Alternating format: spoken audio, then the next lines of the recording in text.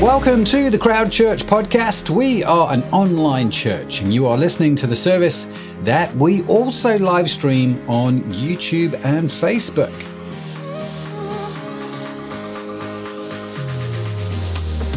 For more information about Crowd Church, please visit our website at www.crowd.church.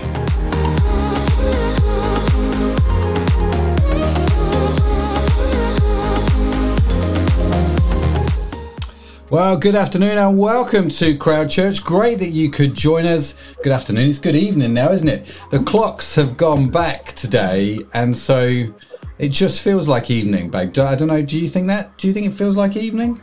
Yeah, it definitely feels like evening. Hi, everyone. Absolutely, it does. For those of you who don't know us, to my left, which I think might be your right, I don't know. Anyway, the beautiful lady on the side is my amazing wife. So this is Sharon. I'm Matt. Welcome to Crowd Church. We are an online church. For those that might not see the point of church, maybe this is your first time to church. Maybe you're kind of new to the whole church, or maybe like the beautiful lady and my good self, you've been around church for a little while. How long have you been a Christian, babe? How long? I think I properly became a Christian when I was about 15. I'm not going to do the maths. Yeah. A few years ago. 15 years ago. It was 15 years ago. And a bit.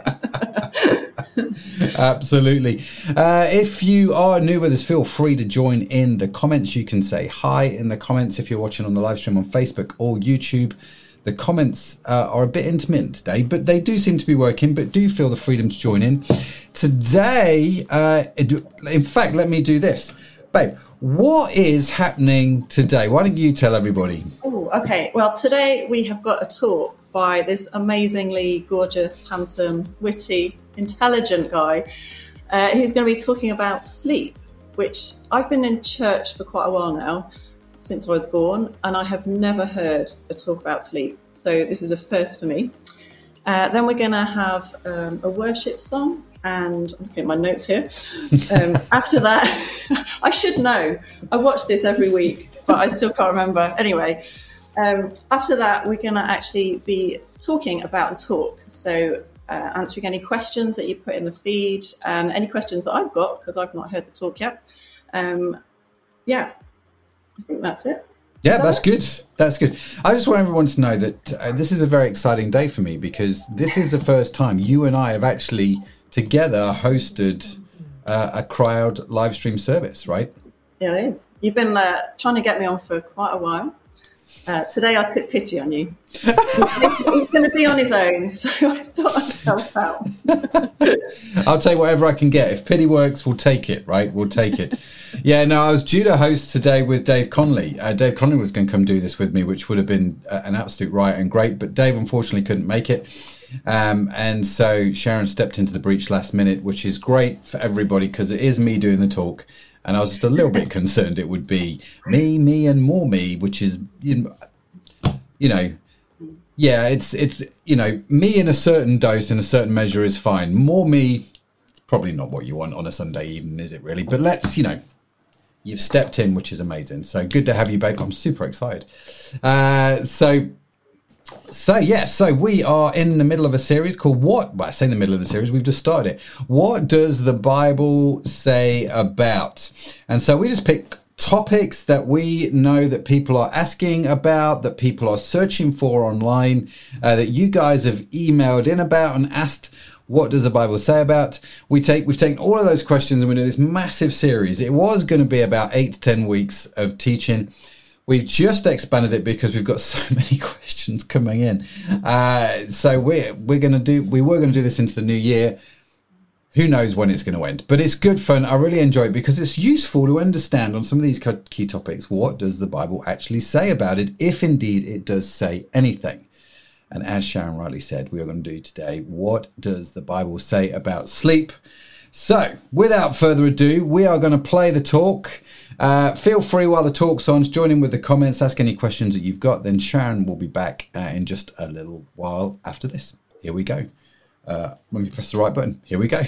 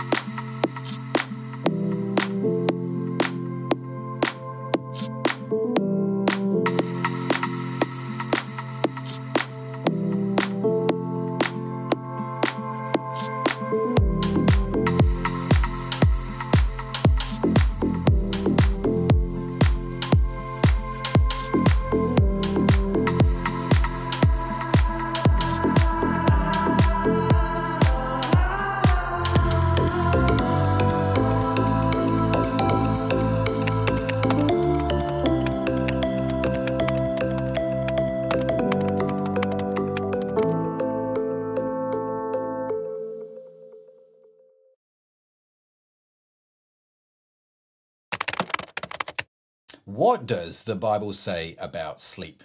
This, for me, is an intriguing question. Why sleep? Why are we asking, what does the Bible say about sleep? Why this topic?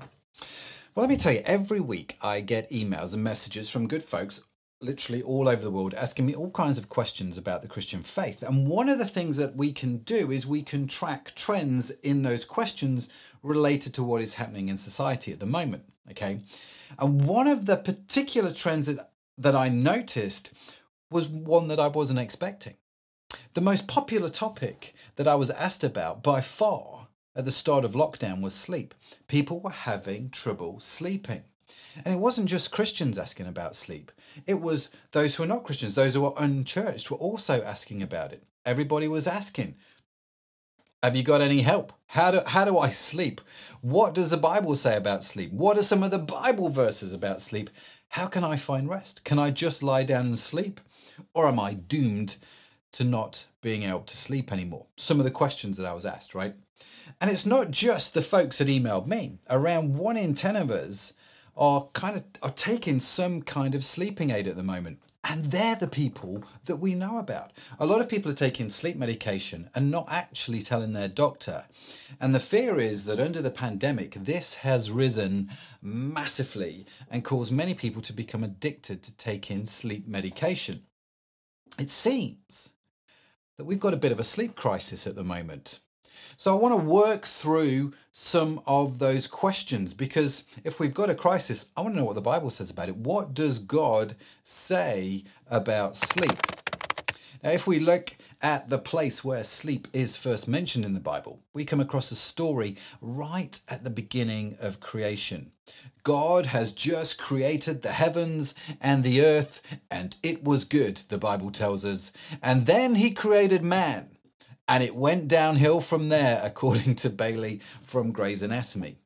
God then decides, quite rightly, that it's not good for a man to be alone. So Eve enters the picture. And here's what the Bible says. So the Lord God caused a deep sleep to fall upon the man. And whilst he slept, took one of his ribs and closed up its place with flesh. You see, the way God creates Eve is different from how he creates Adam. To create Eve, it seems God needed Adam to be asleep. This tells me that in Eden, before the fall, before sin, before death, there was sleep. In God's original creation, there was sleep. And that Adam experienced this transforming power of God whilst he slept. Adam experienced God's creation and provision in life-altering ways, if you know what I mean, as he slept. Now, I used to read this passage about God causing Adam to fall asleep and think, you know what, I just wonder if God's kind of given Adam an anesthetic here.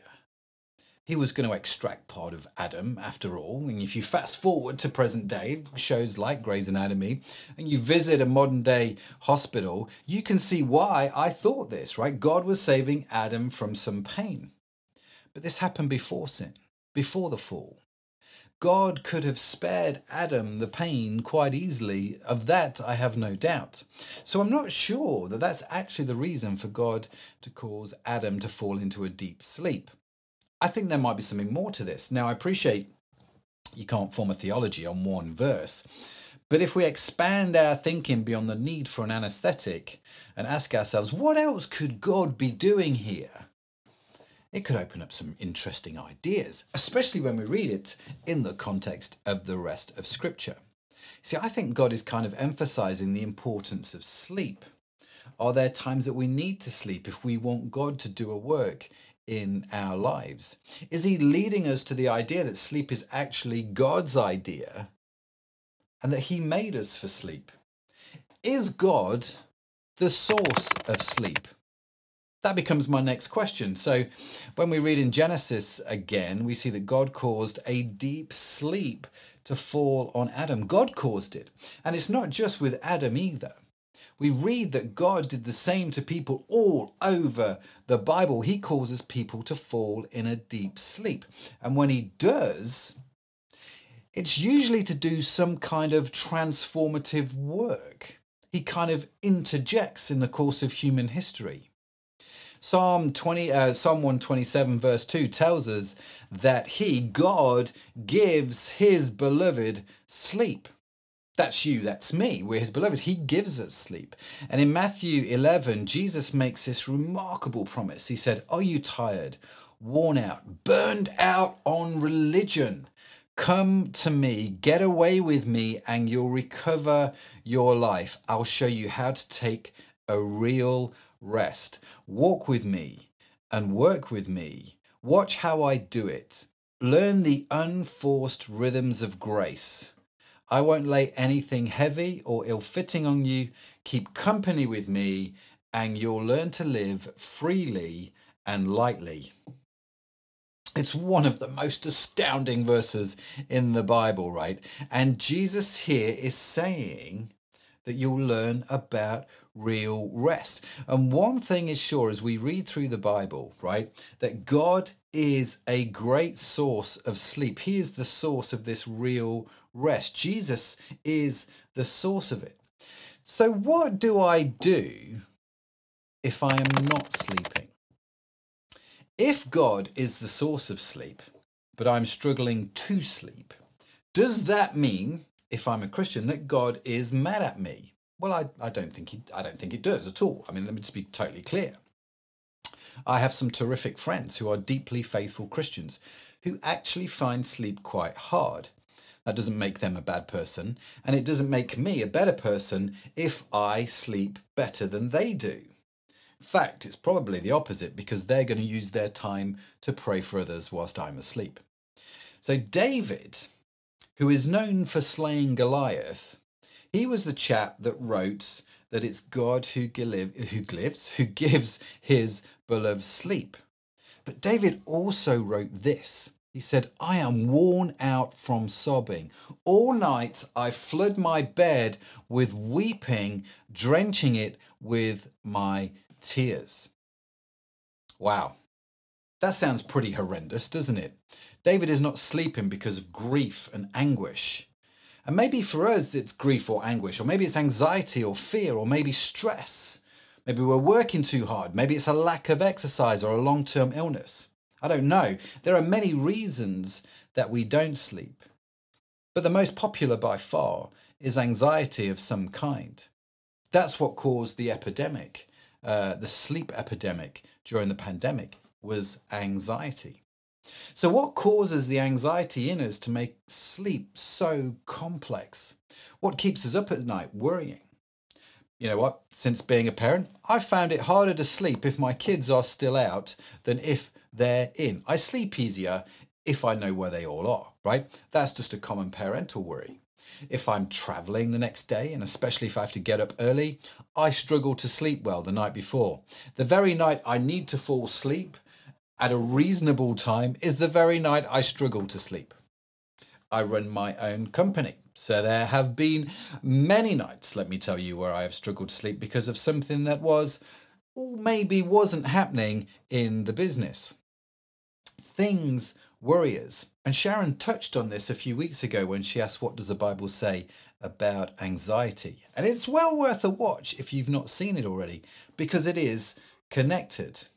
Things worry us, and that affects our sleep. So many of us, like I say, found this true under the COVID pandemic. We've all have worries and anxieties, and they affect our sleep. And the irony is, the worse we sleep, the more anxious we become. And it's an easy spiral, right? Just spirals out. So can anything be done about this? Does the Bible give us any help? Now, I know from Scripture that just as God is the source of healing, he's also the source of sleep. And despite the pain and agony of not sleeping, he's still the source. And David, when he wrote about drenching his bed with tears, knew the secret was within God, and that there with him there is hope. Okay, so a few verses later in that same chapter, he writes this: the Lord has heard my plea, the Lord will answer my prayer. So David goes from drenching his pillow in tears to having hope that God was answering his prayer. So if you are not sleeping, as bad as it is, remember there is always hope. I remember a few years ago, before speaking at a church meeting, I woke up in the middle of the night, which is unusual for me. In the middle of the night, it was 5 a.m. because I saw the clock. And I woke up because of a dream that I had had. Now, it's rare for me to have such dreams. I'm not going to lie. So this was unusual, and it was so vivid and clear, right? And in my dream, I saw a lady leaning on the edge of a bathtub, cradling the side of the bathtub, pouring out her heart to God, and tears were streaming down her face. But in my dream, I saw those tears turn to gold. It was a very, very vivid dream. And so the next day, I'm speaking at the church, and I happened to mention this dream and what had happened. And a lady came up to me after the service and introduced herself to me and told me that it was her that was in the dream. She was awake at 5 o'clock in the morning. She was in the bath, leaning over the side, pouring out her heart, crying out to God. And I got to tell her that God saw her and that her tears were as gold and that she could have hope. Now, both of us were encouraged that day, let me tell you. I have never forgotten it. And this dream reminds me of David. Both of them, David and this lady, they both found hope in their pain and in their nighttime tears. Peter, one of Jesus's disciples, also has a really interesting story when it comes to sleep in difficult times. It was during the time after Jesus had ascended to heaven that this bloodthirsty, maniacal leader of the day called Herod decides he wants to kill Christian leaders and increase the persecution against the church. So he has Peter arrested. Okay, Herod wasn't arresting Peter to have a one-to-one with him, so he could talk about donating funds to the church roof project. Oh no. Instead, Herod has Peter thrown into prison, and the plan is to bring him before the crowds, before the people on Passover. And so the Bible tells us that when Herod had seized him, he put him in prison, delivering him over to 4 squads of soldiers to guard him, intending after the Passover to bring him out to the people. Okay, so here is Peter arrested, thrown into prison. He has 4 squads of guards, 4 squads of soldiers to guard him. That's a fair few people, right? And the next day, like I said, he's going to be brought out to the crowds, which is the same crowd that kind of has a habit of crucifying people that they don't like at that particular point in time. This is a situation that would cause anxiety in me, that's for sure, right? Peter is in a genuine life-threatening situation. Things are very, very bad. So what happens here? The night before Peter was to be placed on trial, he was asleep, fastened with 2 chains between 2 soldiers. Others stood guard at the prison gate. Did you see that? Did you? I mean, Peter was asleep. He slept between these chained guards, right? He was chained to guards and slept between them, facing a death sentence the next day. Somehow, in the midst of all this craziness, he went to sleep. I find that both extraordinary, a bit odd, and amazing all at the same time, right? I find it amazing because it means that in the midst of the most harrowing experience, there is a peace that comes, and we can find what I like to call sacred sleep, that sleep that comes from God. Sometimes the most faith-filled act we can do is sleep. Sometimes the best type of spiritual warfare is to just fall asleep. And Peter, at this particular point, wasn't having a light nap. He wasn't dozing. I mean, he was properly asleep. How do we know this? Well, let's read the rest of the passage. Suddenly, there was a bright light in the cell, and an angel of the Lord stood before Peter. The angel struck him on the side to awaken him and said, "Quick, get up!" And the chains fell off his wrists. We know that Peter was in a deep sleep because despite the bright light in the room, despite the presence of an angel himself, Peter was still asleep. The angel had to kick him in the side to wake him up. That just makes me smile, right? See, we can experience this sacred sleep even in the midst of horror. We can know that peace and tranquility that only God can provide as we sleep. And we learn from Peter that sacred sleep is peaceful sleep. It's full of peace. We can learn from the Bible that sleep is from God, that we can sleep in his supernatural peace, that we can experience his healing and transformation when we do sleep. It tells us that sleep comes from God, that sleep is sacred and amazing and wonderful. But there's one other thing about sleep that I think we should quickly touch on in this rather quick look at the topic.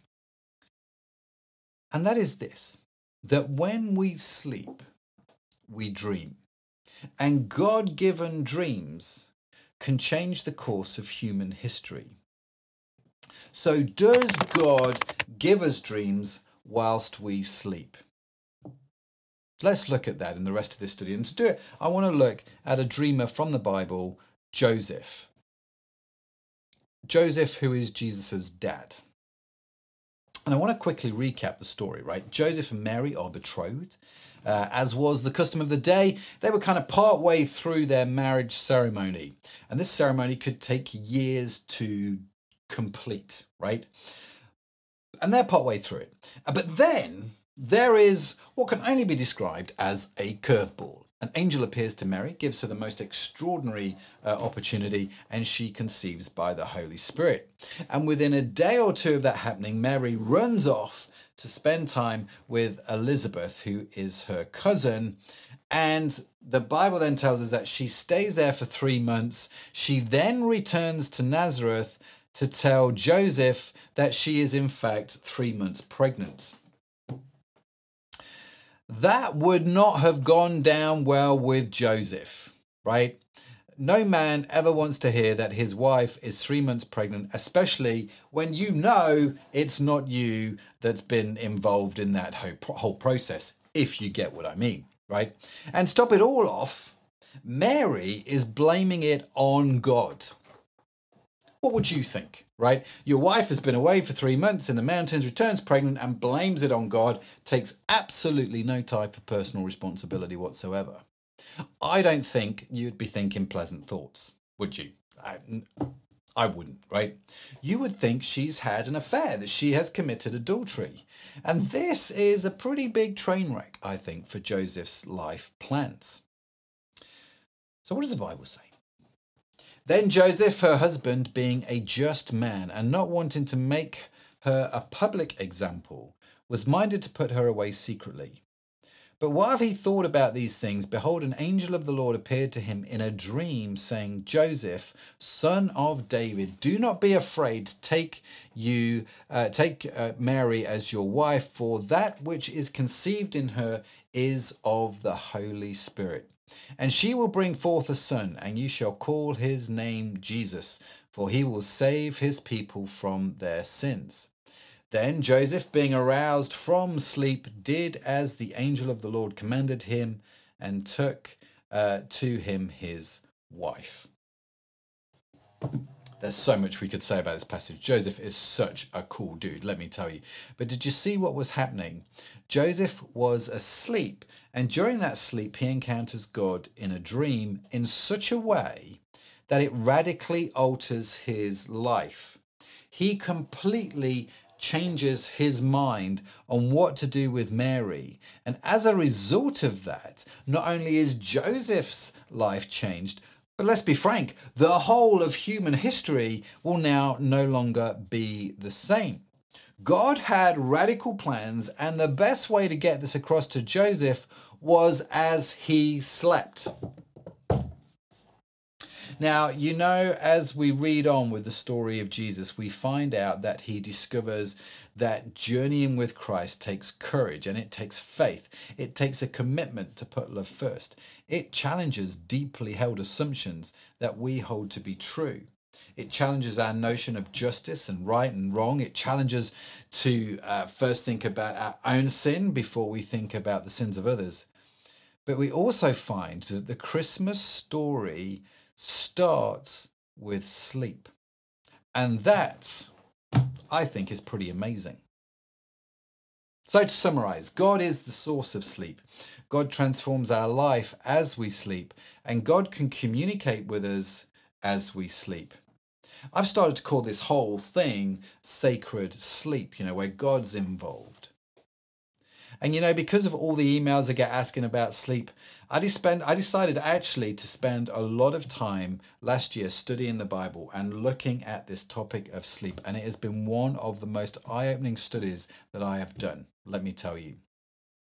And like everyone else doing a talk in this series, you will have noticed this as a theme. I can tell you that we have only just scratched the surface of this topic. There is so much in the Bible about sleep that you could literally write a book on it.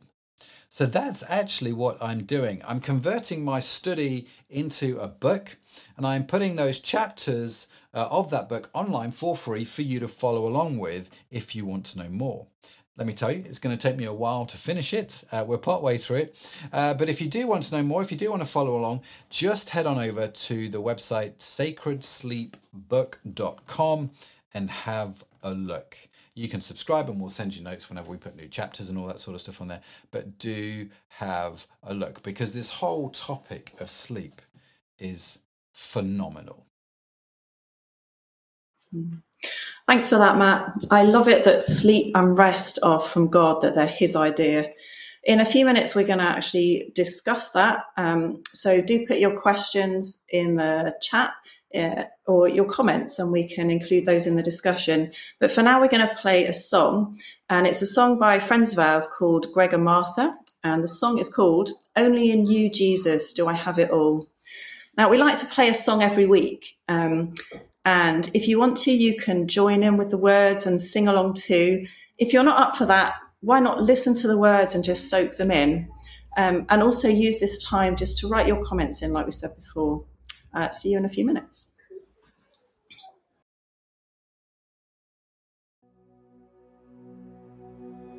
God of goodness, anything less than all of you. Anything less than your life-giving truth can never satisfy my heart, can never satisfy my heart. Only in you do I have it all. Only in you, Jesus. Only in you do I have it all. Only in you, Jesus. Only in you, Jesus.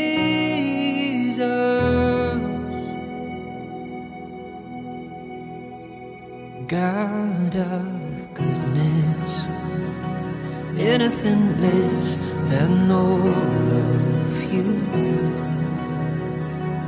Anything less than your life-giving truth can never satisfy my heart, can never satisfy my heart. Only in you do I have it all. Only in you, Jesus. Only in you do I have it all. Only in you, Jesus.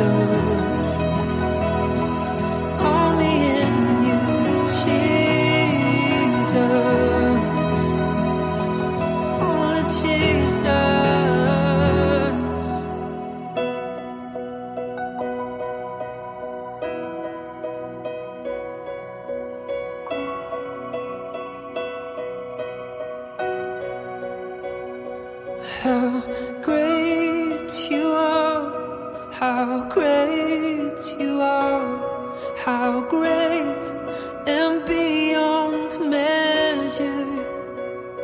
How great you are, how great you are, how great and beyond measure.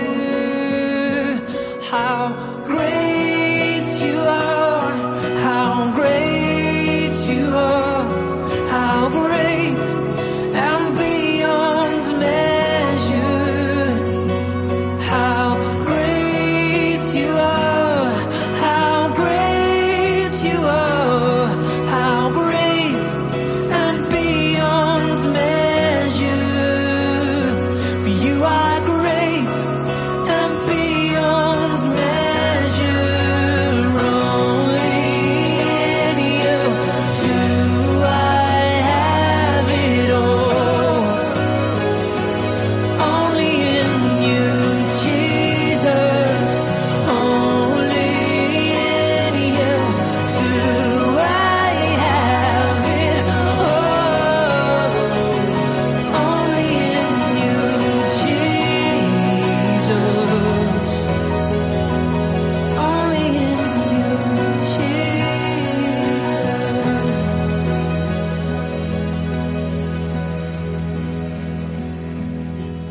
Only in you do I have it all. Only in you, Jesus. Only in you, Jesus.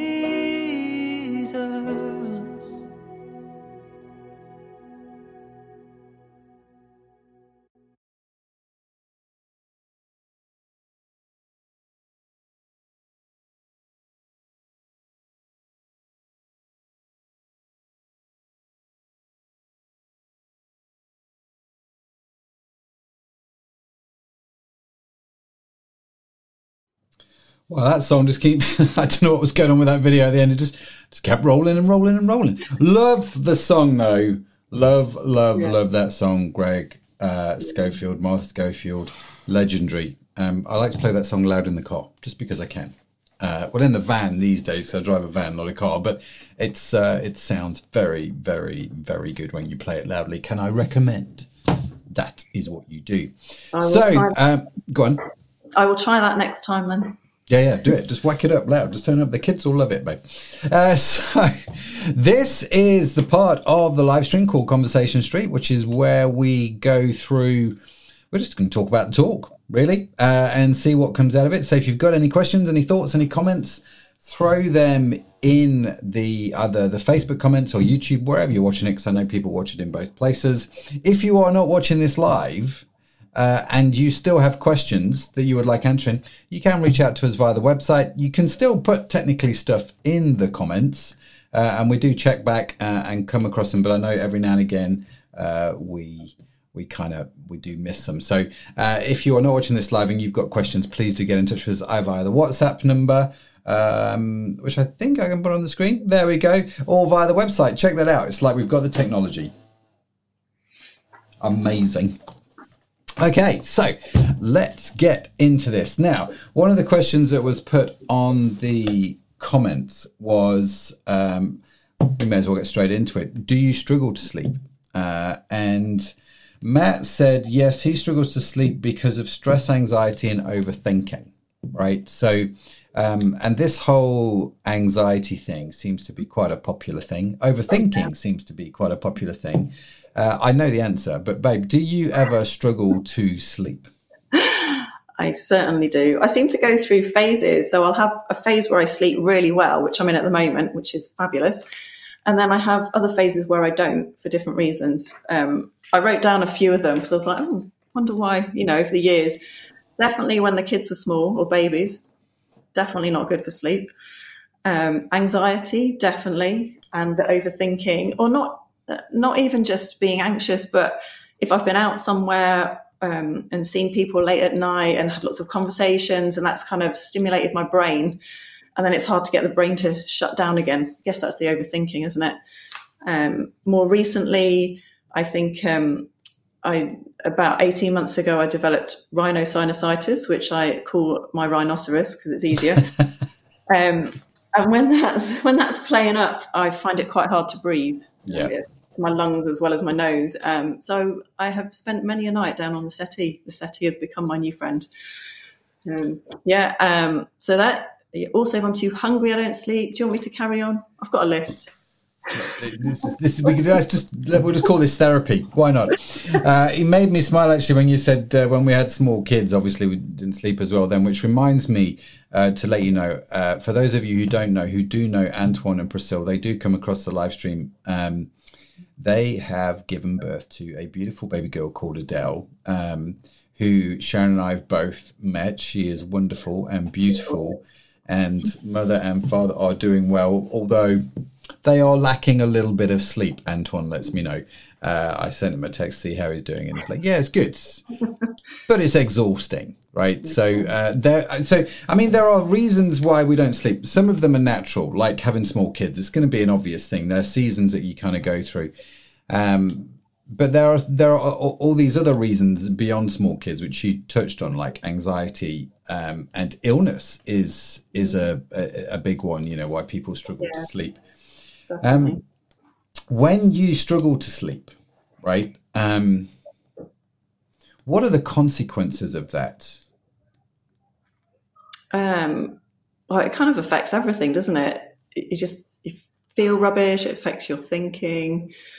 I definitely can get very obsessed with sleep. That's probably the only time I think about sleep is when I'm not getting any. Then I can suddenly become really obsessed with it. I like that. Yeah. How many hours did I get? Did I make it past 4? I think 4 hours in a row is definitely a good thing. Any less than that, not good.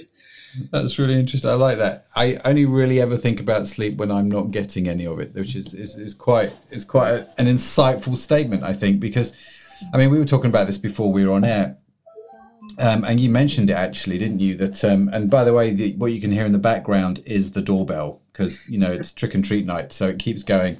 And we've had a lot of visitors tonight. Yeah, yes, the trick and treaters post pandemic. So the door is getting answered, and we are giving out, you know, inappropriate amounts of sugar to little people as they come and knock on the door. But the thing that you mentioned earlier about not really ever having heard a talk about sleep, not really having thought about sleep from a Christian point of view before, is that right? Yeah, definitely. I think that's probably because it's just something that we do without thinking until we're not doing it, and then it becomes a thing. But even then, when I've struggled, I've still not gone, oh, what does the Bible say about this? But it's kind of, I liken it a little bit to breathing, in that when my rhinoceros has been playing up and I've not been able to breathe because my chest has been tight and my nose has been really bunged up, I'm aware of every breath. But then when I'm well again and I've kind of got over that little bump, it's like I don't think about it. I just do it. Although I do every now and then, I try to remember and just be thankful for breathing. But to be able to breathe easily is just like so amazing. But because it is so natural, we don't normally think about it, I think.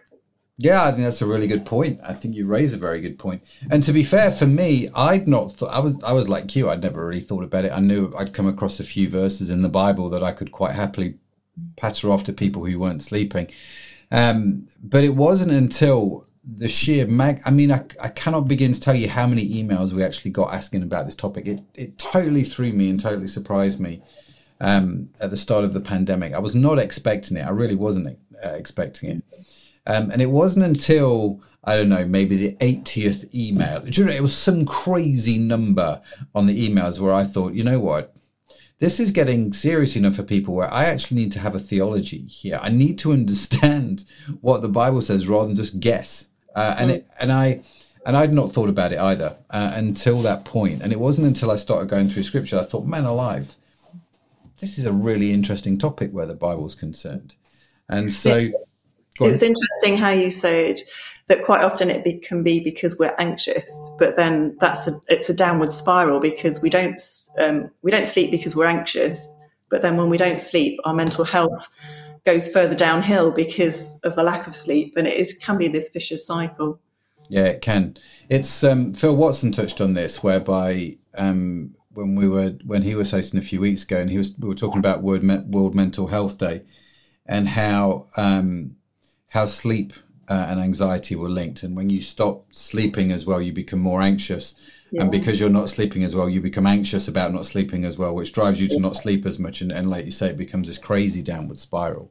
Okay. How do you get out of that, do you think? You've got 30 seconds to answer that question, Dave.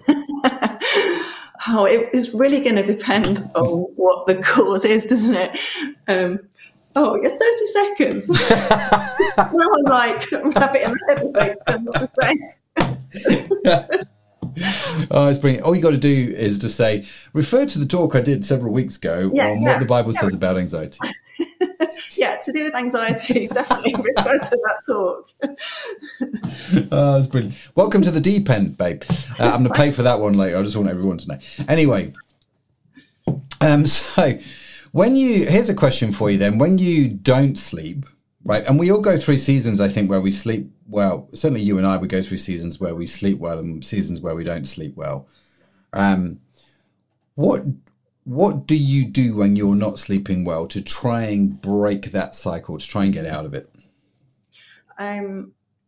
Well, something that's just come to mind about what you talked about, the anxiety of not being able to sleep. And I've definitely experienced that recently over the last 18 months. And you probably remember there's been a few times when I've gone to bed and I've just gone, I'm just really anxious about sleep now. And I've got you to pray for me. And actually that really helped. Each time you prayed for me, that did make a really big difference. But on other times when I've actually been awake still at 4:00 in the morning, if I'm taking too long to get to sleep, I'll just get out of bed and go somewhere else, because I just find then I start associating bed with not sleeping, and that's not helpful. So I'll get up and go somewhere else and have a drink and a snack. And I'd love to say that I spend hours in prayer, but I'm generally in the middle of the night, I'm just too tired, and I start and then go, I can't think of anything. I can't think of what to say. So I'd love to be one of these amazingly, wonderfully spiritual people who, when they're up in the night, can spend hours in prayer. But for some reason, I just don't seem to be able to get my brain around that. It is a bit of a romantic notion, isn't it, that a lot of people have. It's like, well, if I don't sleep, I'm just going to use that time for the Lord. I'm going to read my Bible and pray. And I'm like, I'm like you. No, I just can't do it. I can't read then either, because I am really tired. I just can't sleep. Ooh. That was Siri joining in. Yeah. He didn't understand either. So, so we're on the right track, I think. I don't know. So I love reading, but I can't read in the night because my eyes are just too blurred. So I'll listen to a podcast or I do put some worship music on sometimes, and that just can help a little bit. Can help focus you in the right way. I think one of the death blows is if you're up in the night is turning the TV on. Because you've got that blue light, then your brain gets sucked into that. I have been known, actually, if I'm awake at 2:00 in the morning and just not getting to sleep, is I'll just get up and I'll work for a few hours, and I'll churn through lots of emails. I get lots of emails back the next day going, "Why are you emailing me at 3:00 in the morning?" But I find it's a great time to actually get a lot done. It's quite fascinating. Matt's put here that he says, "I put stress anxiety music on low." I assume that's music to calm the anxiety, not music that actually creates the stress and anxiety. So he puts that on low. So again, music is one of those things, isn't it? I think can help. Because it's a bit of a distraction, but it doesn't take too much effort you don't have to engage your brain too much. Yeah. Which is what I find it difficult to engage my brain when I'm up in the night. Yeah, calm music is put here. Yeah, no, it's very good. Very good. So this romantic notion of, have you ever heard people say that I was asleep and God woke me up and told me to pray for ... Yes. Have you ever heard those kind of stories? Like, yes. God told me to pray for such and such a person on the other side of the world, and somehow they were miraculously saved, or do you know what I mean? Some miracle happened, and you hear those stories and go, that sounds amazing. But then you kind of go, but please don't wake me up in the night. I don't know if that's just you or if that's just me. Well, actually, years ago, I remember Nick Harding, who's one of the founding pastors of the church that we're part of. I think he must have given one of those stories about, I think, asking God to wake him up if there was something to pray about. And I was really inspired by this. So I said to God, okay, if you want me to pray about anything, wake me up in the night. And it actually happened. I heard the doorbell in the night and got up. It must have been in my dream. So I got up to go and answer the door. There's nobody there. And I was like, oh, I'm definitely up and I'm definitely awake. Maybe I should pray. So I did manage to squeeze out a few prayers at that point. And then I made the mistake of praying this prayer again. God, if you want me to wake up in the night and pray for anyone. And so another night, I don't think it was the next night, but another night I woke up and my hot water bottle had burst and the water was all over me. I thought I'd wet myself. So I got out of bed to change the sheets. And again, I was like, I'm definitely up and I'm awake. Maybe I should pray. After that, I stopped praying because I was just stopped praying that prayer because I was like, I actually don't like this. Yeah, God, I just need some sleep. I'm not giving you permission any longer. No. But maybe I should be open to that, Yeah, I think it's for me, it was always the stories of the hyper spiritual people. God woke me up in the night and told me to pray for such and such. And what about the dream thing? And you see, one of the things which fascinates me about Scripture is the amount of times that God does works in people's lives while they're asleep, right? So it starts off with Adam. This amazing thing happens while he's fast asleep. Eve arrives. Hello, changes everything, right? Abraham, another guy, fast asleep, has this insane dream, changes everything for him. It's in a dream where God tells him to count the stars. And you kind of... You see this time and time again. King Saul has this crazy dream. David has crazy dreams. Daniel has these insane... And then we go into the New Testament where we see Joseph, we touched on earlier in the talk, Jesus' dad. God tells him in a dream about Jesus and about Mary and actually what he's got to do. And we see Peter having dreams with angels and all. Do you know what I mean? All kinds of things are going on in the New Testament. And so... you see these things, right, in the Bible where God does amazing works in people's lives whilst they're sleeping. Sometimes that will include dreams. Sometimes it won't. It doesn't, there's no hard and fast rule on it. But have you had any of those kind of instances whilst you have slept? I don't think I've had any of those kind of dreams, but I think we talked about earlier how anxiety can keep us awake, and that's definitely true for me. But there have been times when I've had major battles with my mind, which I've talked about in previous talks. And I'm talking every second of the day. There's this battle going on in my mind, and during the day I've just filled my mind with scripture. But it's been hard work to kind of go, hang on, brain, you're trying to take me in this direction, but actually that's just leading me down the path of lies. I'm not going that way. I'm going to just, keep focused on God's word.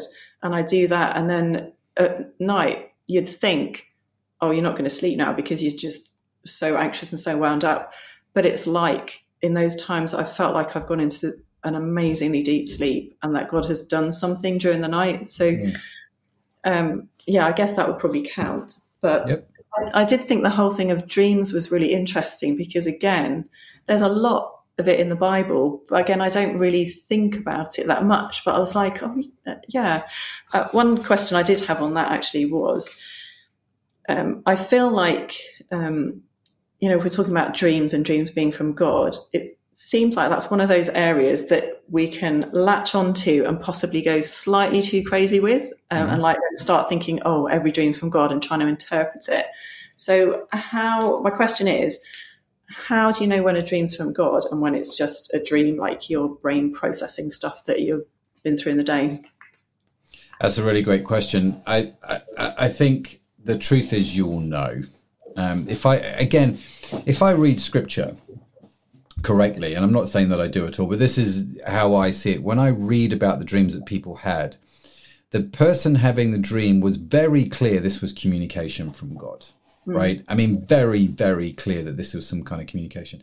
So I told the story in the talk of the time I woke up at 5 o'clock, having had a dream with this lady crying and her tears turn into gold. And it was a very real and very vivid dream. And I can't explain how I knew. I just knew that was not my subconscious. I knew that was something from God, a message from God that I felt I needed to say at the church service that I was speaking at the next day. Well, in just a few short hours. And lo and behold, I shared it, and, you know, it impacted somebody's life, which was amazing. And so I would say I'm not a heavy dreamer, as in I don't have a lot of dreams. What I tend to do, and this is just my process, since researching this in the Bible, this has become my process. I call it stewarding your dreams, right? What I suggest you do is you just write your dreams down on a piece of paper, if you can remember them, right? That's the first phase, because 98% of my dreams I forget as soon as my eyes open. And so I like to write down first thing in the morning when I wake up any dreams that I have had that I remember. And then just taking a moment just to pray and just say, God, is there anything that you're communicating to me here that I need to know about? And just trusting God with those dreams. And sometimes I've had one or two dreams where I'm not quite sure, where I'm like, no, this is just a waste of time. That one I know. This one I think is definitely from God. But then there are these dreams where I'm not quite so sure. So I just write them down in my journal, and I'm just like, at some point, God, if that needs to happen, he'll bring it back. Do you see what I mean? Yeah. I don't know if that's helpful, but that tends to be how I deal with it.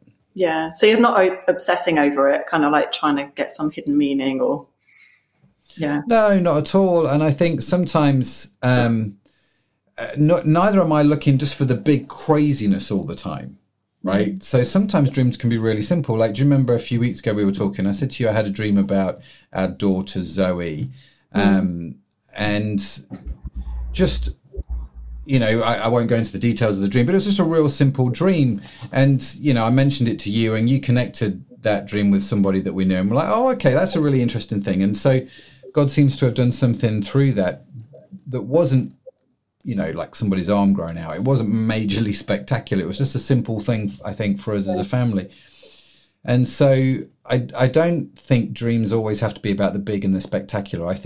But I do think that God communicates with us whilst we sleep. It's not like, I guess in my head, right, when I thought about this, day was always better than night. Because day was when I got stuff done. Day was when I was awake. Night I was asleep and I didn't really know or understand what had happened. But I think God created day and night equal. And whether I'm awake or whether I'm asleep, God is still God. Do you know what I mean? It's not like he forgets about me whilst I'm asleep. And I think God still works in us and does works for us and on behalf of us whilst we sleep. And that includes communicating to us. It includes doing transformative works. It includes restoring our mind. It includes all the things that we know about, right? They're all from God. Healing, all that. I mean, the way scripture and healing are connected with sleep, I found quite fascinating in this study. All this stuff that's sort of come out of it. And I think I now go to bed looking forward to sleep, anticipating that somehow in the midst of that, God is going to work, communicate, do something in me. And it doesn't always have to be big and bold and brave, and I don't always have to understand what's going on, but God is interested whilst I sleep. Does that make sense? Yeah. I think before, when you've talked about this study that you've been doing, you have talked about that before, how you felt like sleep was a waste of time in a way because you couldn't get your stuff done. And yeah, it is a good way to look at it. Actually, no, sleep is from God. Sleep is a good thing. It's not just a waste of time. Yeah, I think he designed it. I mean, if he designed the day where a third of it I'm asleep, Jesus slept. We know that Jesus slept, right? So we know that this can be a good and holy thing. So why not, right? And Peter, when he's asleep in jail, facing the death penalty the next day, he's just full of peace. He's just fascinated. I don't know if it was my last night on earth, would I be asleep? I don't know. He was out for the count. He was just fast asleep. And I just thought that was interesting. I think God can, and I think if you're watching this, you know, as we draw this to a close and draw this to an end, if you are watching this and you are struggling to sleep, I really want to encourage you that there is hope and that God is interested in your sleep. And just as I believe that there is a God that heals us from our sickness and disease, I believe that there is a God that restores sleep to us, and rest and calm and Sabbath. And I think that's all part of God's creation and all part of God's order. And I just wanted, if you're struggling with sleep, be encouraged. God is not forgotten you, right? That would be my top tip. And I think if you sleep well, be grateful and thankful for the gift that you've been given. Yeah, absolutely. When you go through seasons and wake up every morning and just start stewarding your dreams, right? Start writing them down in your journal.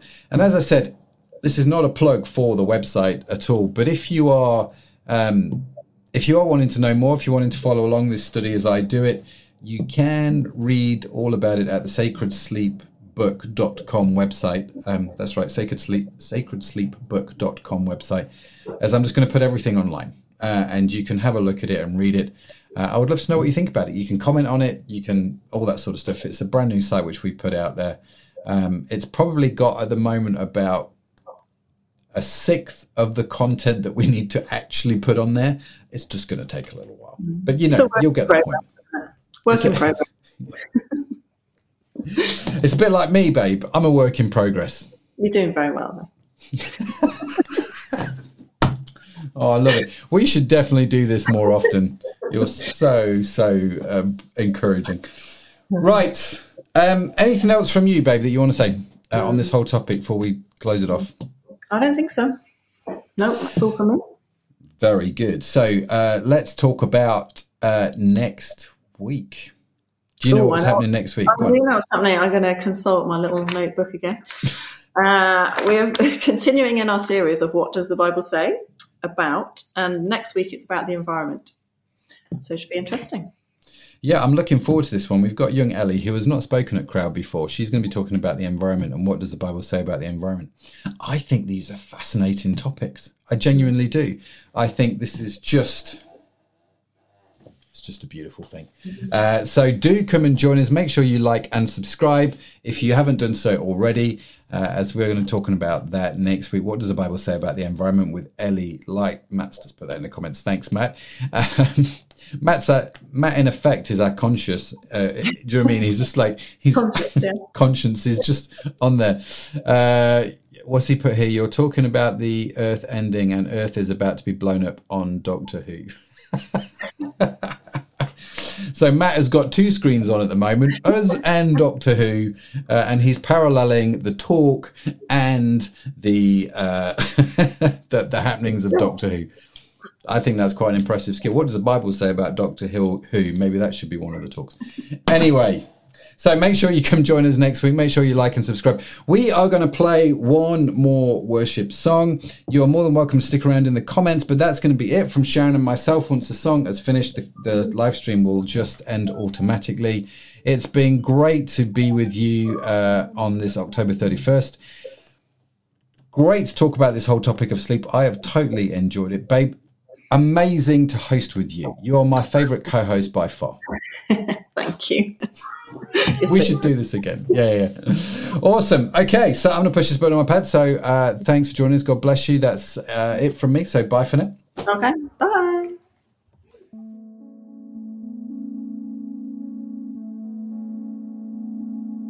How deep the Father's love for us, how vast beyond all measure, that He should give His only Son to make a wretch His treasure. How great the pain of searing loss, the Father turns His face away, as wounds which mar the chosen one bring many sons to glory.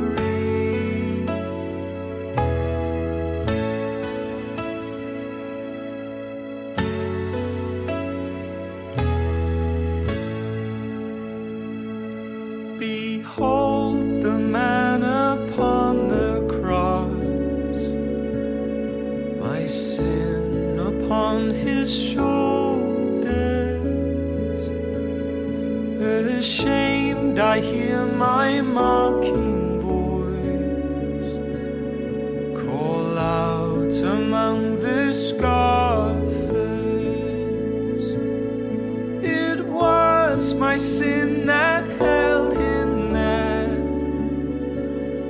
until it was accomplished. His dying breath has brought me life. I know that it is finished.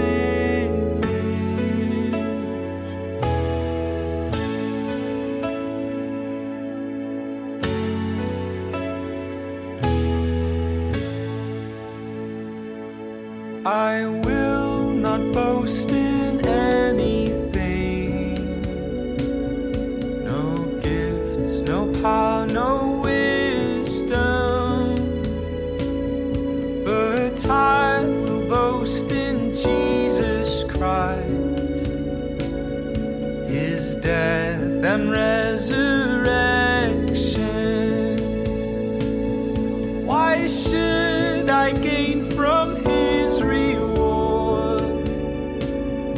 I cannot give an answer, but this I know with all my heart: his wounds have paid my ransom. Why should I gain from